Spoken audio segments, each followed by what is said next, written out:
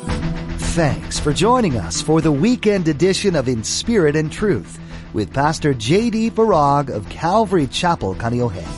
Each Friday and Saturday here on In Spirit and Truth, Pastor J.D. gives a Mid-East prophecy update from an Arab perspective as he connects the dots of current events geopolitically with last days prophecies biblically.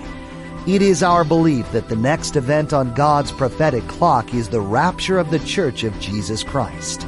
It is our hope that these Bible prophecy updates will not only ready you and steady you for His return, but that they will also encourage you to share the gospel with others in order that the rapture will not be as a thief in the night. Your time here on earth may not be long. The events of recent days and the overwhelming heaviness of discord around the world are bringing you closer to the end. But as Pastor J.D. will remind you today, you have another home waiting for you. When the time comes where Jesus says, enough, you get to be with Him forever in heaven. Now, don't forget to stay with us after today's prophecy update to learn how you can become a Facebook friend or watch the weekly prophecy update on YouTube. Now, here's Pastor J.D. with today's prophecy update as shared on March 17, 2019. Alexandria Ocasio-Cortez, or AOC as she's known, slammed those expressing thoughts and prayers in a tweet saying, "What good are your thoughts and prayers when they don't even keep the pews safe?" This is so wrong on every level. And as you might imagine, this aroused vehement anger and vitriol coming from all sides, creating the perfect storm of politics, religion, and race. And I mean, it got really ugly. I have to say again that I was really taken back, especially when it was released that the shooter did a Facebook live video of the massacre and posted it, leaving the social media platform scrambling, trying to take it down. I mean, this is just evil. Well, wait a minute, Pastor. This was in a mosque with Muslims. 49 people were killed, many more wounded. So, what's up with that? Well, the shooter posted a manifesto that states, and I quote, "We kill to show the invaders that our lands will never be their lands," speaking of the Muslims. "Our homelands are our own, and that as long as a," get this, "white man still lives, they will never conquer our lands." So here's this self-proclaimed white nationalist, white supremacist that goes into this mosque in Christchurch, of all places, New Zealand, and kills 49 Muslims. You'll forgive me for the bluntness with which I say this, but the demonic forces from the pit of hell know that there's not much time left to bring destruction and death. That's what's going on here. Our battle is not against flesh and blood. The enemy is not the Muslim. The Muslim is the mission field. And what Satan has done, and it comes from the pit of hell, is he has pitted, no pun intended, Muslim against Christian, Muslim against Jew, Democrat against Republican, liberal against conservative, right against left. And the destruction that ensues is unthinkable. Revelation 12, the second part of verse 12 says, "Woe to the inhabitants of the earth and the sea, for the devil has come down to you having great wrath, because he knows that he has a short time." He knows that he doesn't have much time. So he's revving things up. He's turning up the heat.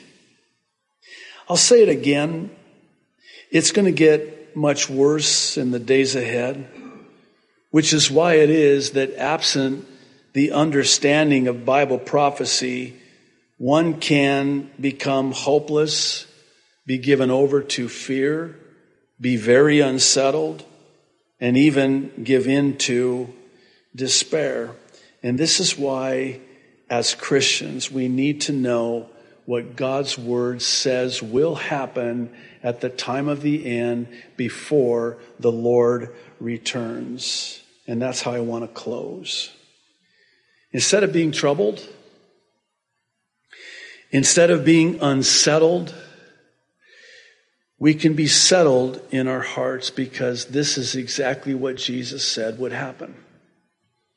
And it's also, again, a sign that our redemption draws ever so near. I don't fear what's going to happen to Israel because I know God has a plan for Israel. What are you getting so worked up about? You know, I'm working on, and God is helping me, and my daughter is praying for me. I'm working on not yelling at the TV anymore. So I see that they've launched rockets from Gaza into Tel Aviv.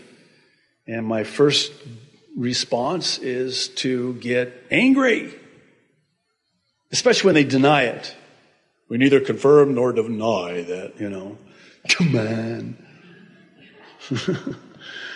I really get worked up as an Arab when I hear this two-state solution, Jews and Palestinians, which is really Hitler's final solution repackaged.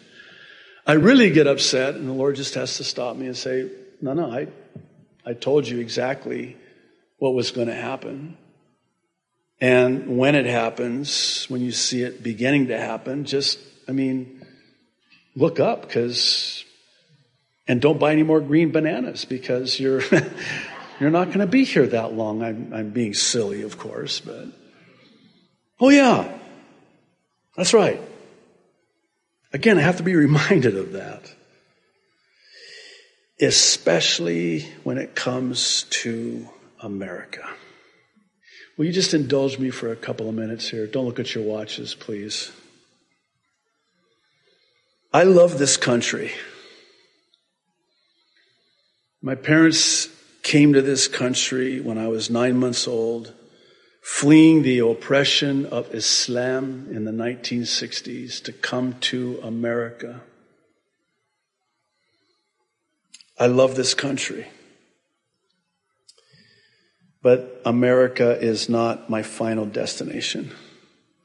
It's my current location, but it's not my final destination. And I have to remind myself of that when I see what is happening to this, the once most powerful and blessed nation on earth. And it's almost like God is just loosening my grip on this nation and reminding me that this too must come to pass because you're just passing through. This is not your home. Why is your heart so troubled? Why are you so worked up? This is not your final destination. This is not your home. Why are you holding on so tightly to this earth, this world, the things of this world? Let go. Yeah, but we need to pray for revival in America. Okay. Praise the Lord. If there's revival in America, you'll forgive me. Boy, I'm going to get a lot of email on this. If America is made great again, happy days are here again. Praise the Lord. But is that what your hope is in? Is that what you're holding on to? We need to get people in office. We need to pass laws. I'm all for that. If God has called you into that, praise the Lord. But don't you want to go home? No, I'm asking. Again, just bear with me. I know I'm going over time. I know I never do that, but I'm going to do that. I'm asking you, honestly. Don't you want to go home? So, if my reasoning is correct, would you agree that if America is made, quote unquote, great again and a powerful nation, and we are blessed, then doesn't that mean that maybe he's not coming as soon as I hoped he would so I could go home? What do you mean? Let me explain how I get there. And I'm going to get email on this to bring it on. Just bring it on. I do not find the United States of America in the pages of Bible prophecy. In other words, something has to happen to this great country in order to explain her conspicuous absence from Bible prophecy. My hope is that the rapture of the church before the 7-year tribulation guts out this nation, rendering the United States of America inconsequential. That would explain it, certainly, right? I'm good with that. I did have somebody suggest, and I think there's merit to it, and I'll share it. What if there is this, maybe not a full-on revival, but maybe this final gathering and here in the United States of America prior to the rapture, and then the rapture takes place, and then all the Christians now are gone. The restrainer is gone. Okay. Where do I sign? I'll take that. Praise the Lord for that. But here's the problem. Are we holding on to that? Because if our roots are dug down too deep in the soil of this world and the things of this world, then we're not wanting, looking, hoping, waiting, anticipating that trumpet to sound. I'll say one last thing, and I have more than one last thing, but this will be one of the last things of the last things. I think this is the problem in the church today. I'm talking about Christians. They're too comfortable here in this world, and they don't long for the next. And that's why whenever you talk to brothers and sisters in Christ about the rapture and how excited you are and how exciting Bible prophecy is and how you're just waiting for that trumpet to sound anytime, and you get to go home and you long for his appearing, as Paul says to Timothy, and they look at you with that look like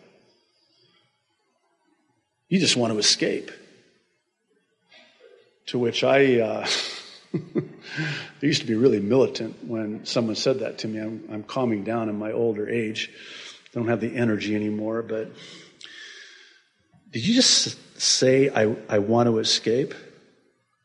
You think? What, you don't want to escape? You want to be here? See ya. Wouldn't want to be ya. I'm out of here. I don't want to be here. Have you read what happens during the 7-year tribulation? I want to go home. And as I look at what's happening in Israel, to Israel, in America, to America, I just realize, you know what? Not much longer now. Lord, come quickly. This is why it is that we do these prophecy updates. This is why it is that at the end of these prophecy updates, we share the good news, the gospel of salvation in Jesus Christ. It's also why we share the ABCs of salvation, which is a childlike, simple explanation of how to be saved. What is the gospel? What does the word gospel mean? It means good news. Your debt has been paid. You're free to go. Good news. That's what the word gospel means. What debt? The sin debt. What's the sin debt? It's the death penalty. And it's been paid for you. The bad news is that we've all been sentenced to death because of our sin. The good news is that Jesus Christ came, he was crucified, he was buried, and he rose again on the third day, and it gets better. He's coming back one day. That's the good news. That's the blessed hope.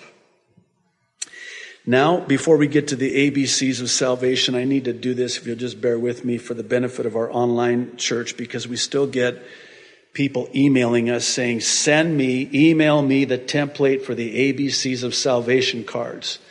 Now, if you're wondering why you haven't received an email, that's because we're not going to send you an email with the template for the ABCs of salvation cards. You have to go to our website, calvarychapelkaneohe.com, and go to the ABCs of salvation page and download the PDF file and then have them printed. We continue to upload the ABCs of salvation in a variety of formats and in a number of translated foreign languages. So go to the website for the ABCs of salvation.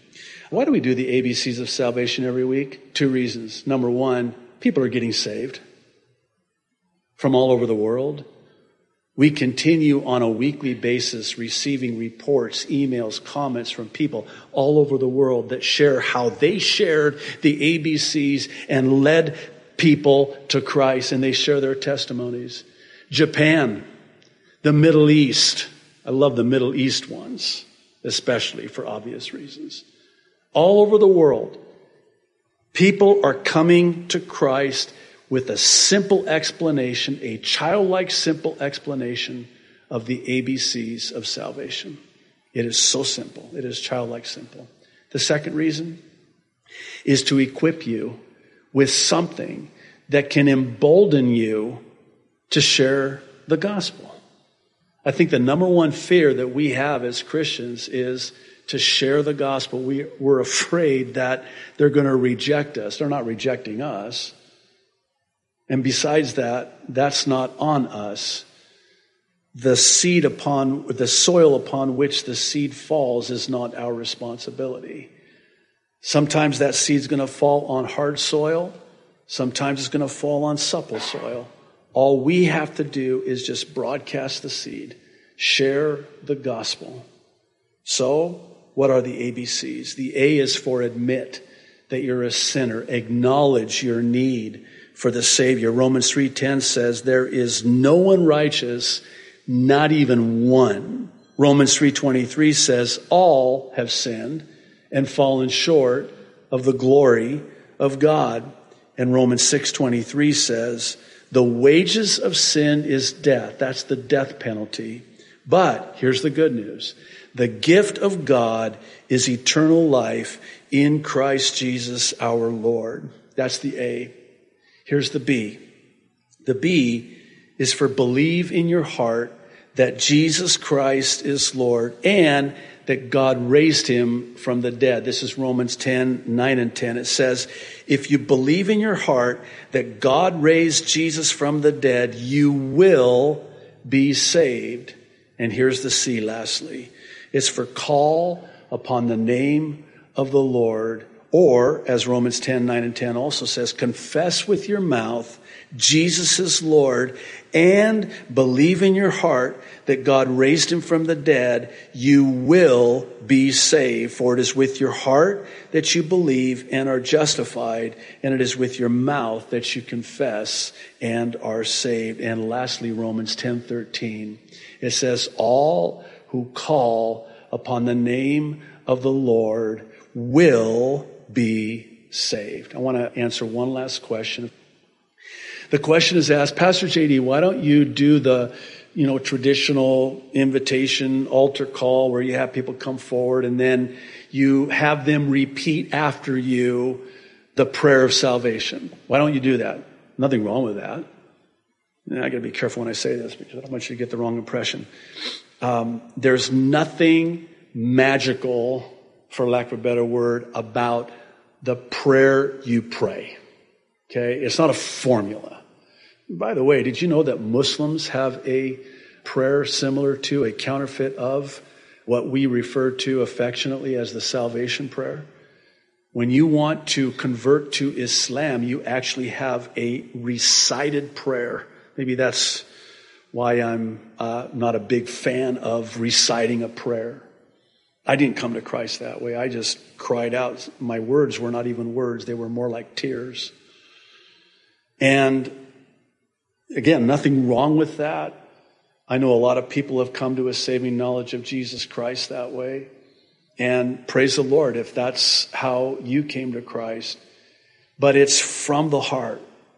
It's a prayer from the heart. Lord, I'm a sinner, man. I have sinned. I need the Savior. I believe in you. I'm putting my trust in you for the forgiveness of my sins. Lord, forgive me of my sins. I accept your payment in full for my sins. You're calling out to the Lord when you do that, and you're confessing with your mouth when you do that. And the promise is on the authority of God's word that you will, not might, could, should, will be saved. That's how I got saved. It wasn't much of a prayer at all. You'll forgive me again. I'm really, this will be the last thing, okay? So, and I'm not proud of this, but when I prayed and called upon the name of the Lord and was saved, it was a cold January night on the mainland in 1982. And I was really intoxicated. I was really high. And my prayer was, really slurred. It was like, I don't want to go to hell. That was my prayer. Literally, I prayed that I don't want to go to hell. Because AC/DC told me that I'm on the highway to hell. And I was. I want to go to heaven. And I remember the prayer actually because it's something I learned when I was a kid. I want to drink from the water of everlasting life. That was the only thing I knew. And I just prayed that. And I fell asleep praying and calling upon the name of the Lord. And I woke up that next morning and I was a new creation in Christ. And those old things had passed away. Those things that I could never start my day without. Yeah, let's clap again. So I could never start my day without alcohol, tobacco, and drugs.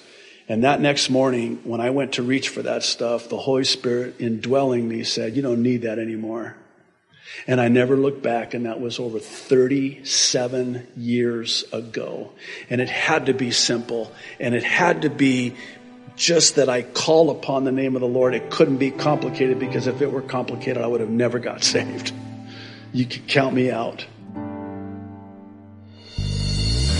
Thanks for joining us for this special edition of In Spirit and Truth with Pastor J.D. Farag of Calvary Chapel, Kaneohe. Now, it's so important that you hear the purpose behind these prophecy updates that Pastor J.D. shares. The purpose is to see people just like you come to a saving knowledge of Jesus Christ. When you're right with the Lord, you'll be ready for the Lord and His soon return. You can do this by first admitting you're a sinner, that you've broken God's perfect law. Second, you need to confess that there's nothing you can do to fix this. You can't attend church enough, you can't pray enough, or give enough money. There's nothing you can do to atone for your sins. Third, you must realize that there is someone who can. His name is Jesus Christ, and He is the Savior of the world. He gave His own life so that you wouldn't have to experience the penalty for your sins, which is death. Please, if you're listening today, receive Jesus as your Lord and Savior and escape the realities of the prophecies that are being fulfilled all around you. For more information about what it means to be born again into the kingdom of God, log on to inspiritandtruthradio.com and select the New Believers option. Again, that web address is inspiritandtruthradio.com. Now, in the next edition of In Spirit and Truth, Pastor J.D. will be teaching through God's Word just like he does Monday through Thursday. And then don't forget to join us next Friday and Saturday for another timely prophecy update. Until then, may God bless you and keep you in his love.